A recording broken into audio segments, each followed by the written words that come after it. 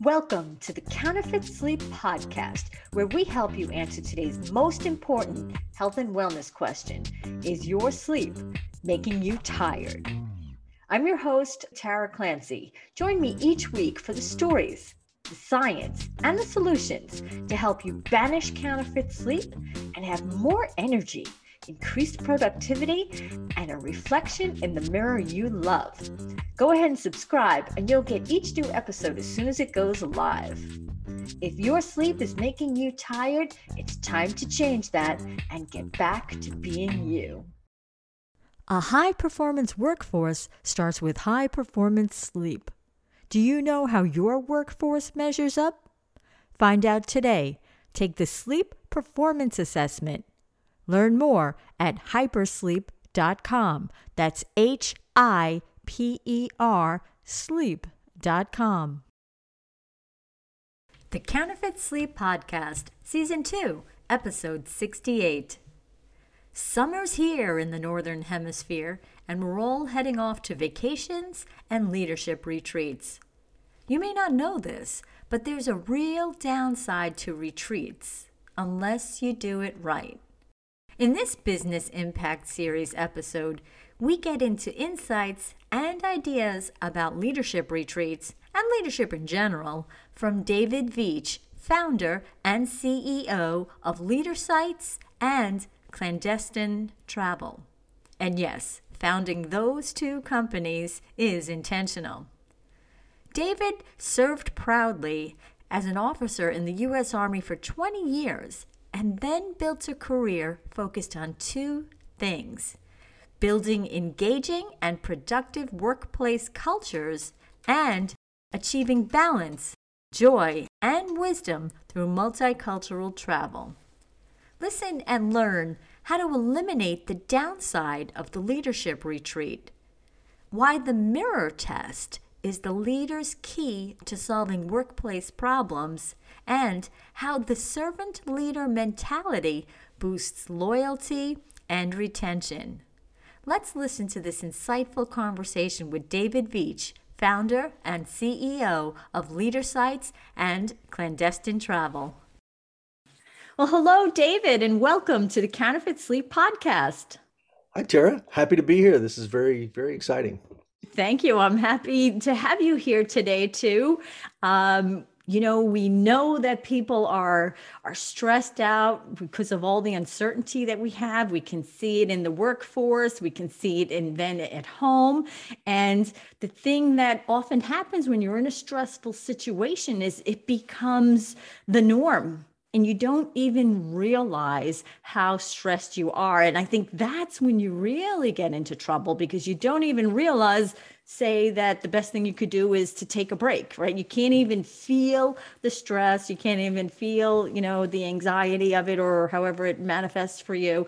And then people really get in trouble. So I know you know a lot, you have background in that. I know you're an operations guy in general, and you have really great experience in terms of helping people work things out from an operations standpoint. So I'd really love to ask you, can you tell us what you're seeing and hearing as you talk with different people, about these kinds of things? And then if you would share your insights on those, and then let us get to some kind of concrete strategies that people can use to manage a bit of this, this stress that comes from the uncertainty. Yeah.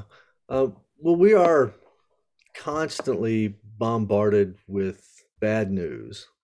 The market's up and down and crazy. The war in Ukraine, gas prices going through the roof. Mm-hmm. And then we're in the middle of this big job migration. They've been calling it the Great Resignation, but it's more like a migration, because people aren't really quitting. They're just moving to another job. They've got more courage now. But what's happening is, in the companies that people are leaving, the survivors of the remaining people, they're short-staffed now, and they can't keep up with all the work. And that is incredibly stressful for so many people.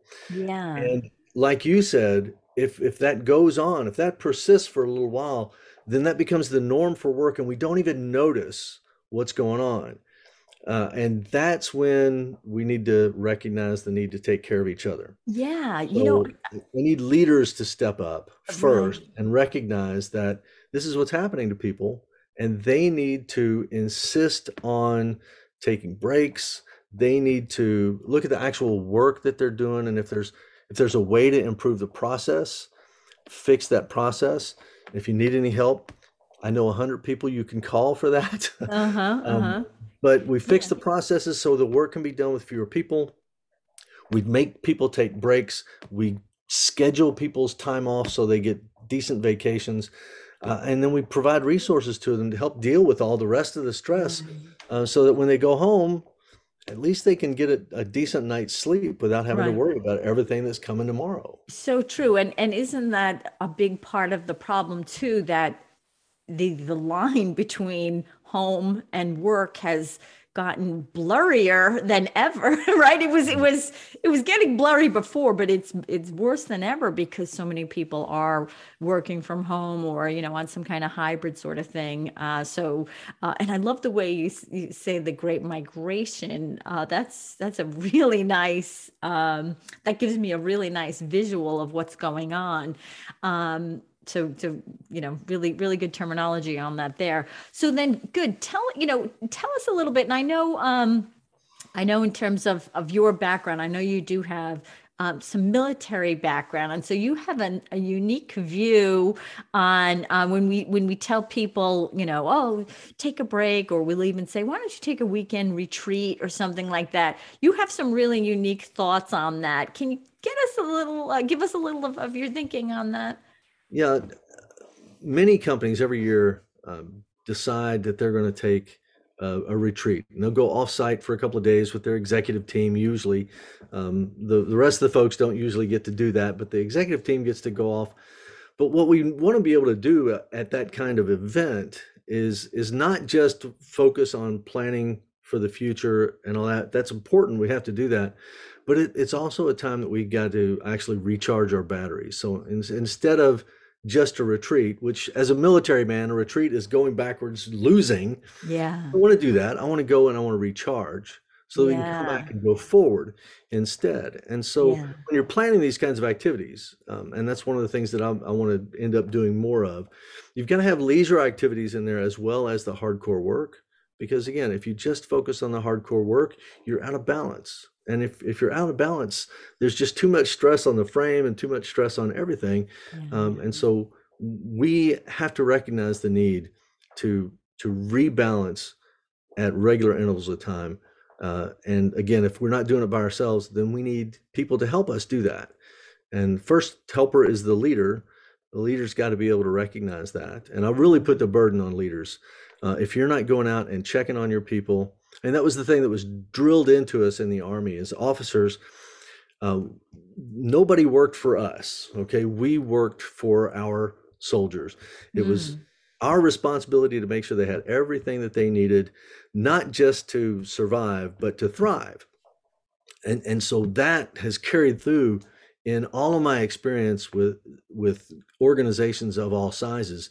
Those leaders who adopt that servant leader mentality and recognize that they're there to serve the needs of their people always do better at helping people schedule that regular time off and balancing that work so that you're not doing the same crappy job all day, every day. Mhm. These are the same guys who recognize that um, the job is not the job forever. Okay. The job, you can change the job. If your job, you find a lot of people burning out and leaving and quitting that job, it's probably because it needs to be redesigned. Yeah. And if you understand the principles of what goes into job satisfaction, what makes people satisfied and engaged at work, you can actually design work to promote that. Mm. And it's That's not a that hard. Yeah, yeah, that's a great idea, right? If you do have something that is not contributing to that sense of accomplishment and that good feeling for an employee, look and see if it can be redesigned, look at what the end goal is, and sort of work backwards from there to redesign it. To go back to the earlier point where you talked about, recharge and that need for balance and how it really has to come from the leader. I think that's such a critical point. And I think it's a tough one because if you think, like, at least from my angle of sleep performance, there are still so many people who hang on to the idea of, sleep is a waste of time, or I can get by. So there's a real I can shift. sleep when I'm dead. Yeah, exactly. And I always say you're going to get there a lot faster if you don't. A high-performance workforce starts with high-performance sleep. Do you know how your workforce measures up? Find out today. Take the Sleep Performance Assessment. Learn more at hypersleep.com. That's HIPER sleep.com. But so there's an opportunity for real growth for leaders here to say, this is something that if you really do want your organization to thrive during these times, it has to come from you, and it may be a good time to start examining your own beliefs and find that balance of the work-life balance, and figure out what you're doing that is allowing you to recharge, and what you're doing that's not, and then really get that balance back. Awesome. So can you give us, if you think about the things that you mentioned there, can you put those into some concrete strategies that leaders could say, yeah, that's something I could do, like starting today, really, if I needed to? Okay, well, look in the mirror first thing. And if there are problems at work, you're looking at the person who's causing it. Whether you really are causing it or not, it's your responsibility to fix that stuff. So if you want to change a job, it's easy to break that job up into smaller pieces. There are always crappy parts of jobs and good parts of jobs. And there's always a competition because the people know which are the good jobs. There's a competition to go to the good job and leave some underling, less important person to do the crappy job. We realize that nobody's an unimportant person. So we split both those up and kind of rotate people through so we get a good balance of good work for a good period of time and a little bit of the crappy job. And we spread that crappy job wealth around. Very interesting. Yeah, to really, potentially no one would mind doing those crappy parts if it's a defined amount of time, and then they know they're going to get to the other thing. So that's a really interesting idea, and definitely one that I could see being implementable. So awesome. In offices, though, where you don't really have the opportunity to move around to different positions. In manufacturing, it's easy. We do job rotation, work different muscle groups. If you're stuck in a cubicle all day, that is a huge contributing factor as well. So we've got to make these things open and airy. We've got to get people out and moving around a lot. And we talk about leaders doing what we call in the lean world a Gemba walk. So the Gemba is the real place. It's a place where the value is created, where the work is actually done. And it's the place where problems occur and where problems are solved. But leaders have to deliberately go out there and interact with the people doing the work so they can be sensitive to who's starting to frazzle out, who needs to get up out of their chair, and who needs to go get a break, who needs to play a game of foosball or basketball or tiddlywinks, whatever you want to do. Just take your brain away from the task at hand. Yeah. Because we struggle a lot with problems. Our job is every day. We encounter these problems and we got to solve these problems. So we burn a lot of cognitive energy on those problems. And sometimes we get stuck on them and that gets really frustrating. Yeah. And all it takes sometimes is just pop out, take a walk, do something different, read something different, go to a museum. And when you come back, you're going to have a totally different perspective on that problem, and you'll be able to knock that thing out. I can completely agree with that. I remember one time when I was working on a really big kind of creative sort of thing, and I was absolutely stuck and didn't know, what direction to take it, or just, it was it become like a muddle in my head. And I was like, you know what? I know I need to get this done, but I'm not getting anywhere. I'm going rollerblading. And I put on some Jane's Addiction, which is probably the antithesis of the work that I was doing, and I just went and, rollerbladed for a couple of miles with this music in my head, got back, took the skates off, sat down in my car, and I was like, oh, and it just came to me exactly when I needed to. So I totally agree. Getting that break is critical. Awesome. Well, I love both of those strategies. So David, as we wind up here, I always like to ask each guest 2 questions. First is, what would you put on a billboard? What message would you like to get out to people? I think the most important lesson that we can share is this one. It says, love, learn, and let go. And those are simply 3 decisions that leaders need to make every day. Yeah. And leaders don't necessarily have to be the ones with the leadership position. If you are someone who gets things done in the organization, if you're someone who people turn to for advice and help, you're a leader. So we want people to love. That means put the other people's needs above your own. We want people to go out and learn every day, which pushes those leaders into the Gemba so they can learn what kind of problems their people are having so they can provide the resources to help, and then to let go. Because once you've made a plan and once you've allowed somebody to succeed at work, there's no reason for you to come back around and make sure they're doing it. Just back off. Micromanagement is the biggest complaint for people. So just back off and let go. Trust that your people are going to do what they have to do. Yeah. If you are a typical control freak, like many of us are, you might need a system that you can put in place so that it can satisfy your needs to feel like you're in control while you're still giving everyone else the feeling that they are in control.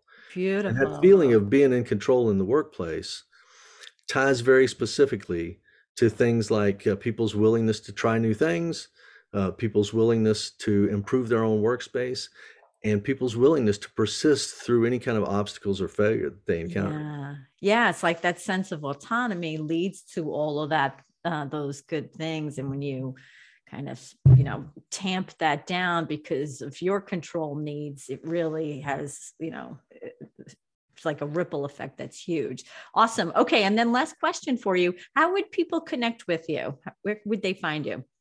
You can find me on LinkedIn. I don't know for sure, but I might be the only David Veech on LinkedIn.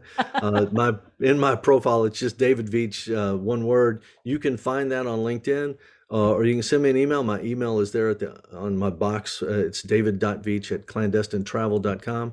I'm starting to focus more on the travel business because I needed some balance. I'm kind of stepping away from the consulting and coaching, and I'm helping people achieve that balance and joy and gain a little wisdom by traveling, because we experience so many different things on traveling. So absolutely, contact me at clandestinetravel.com or visit the website.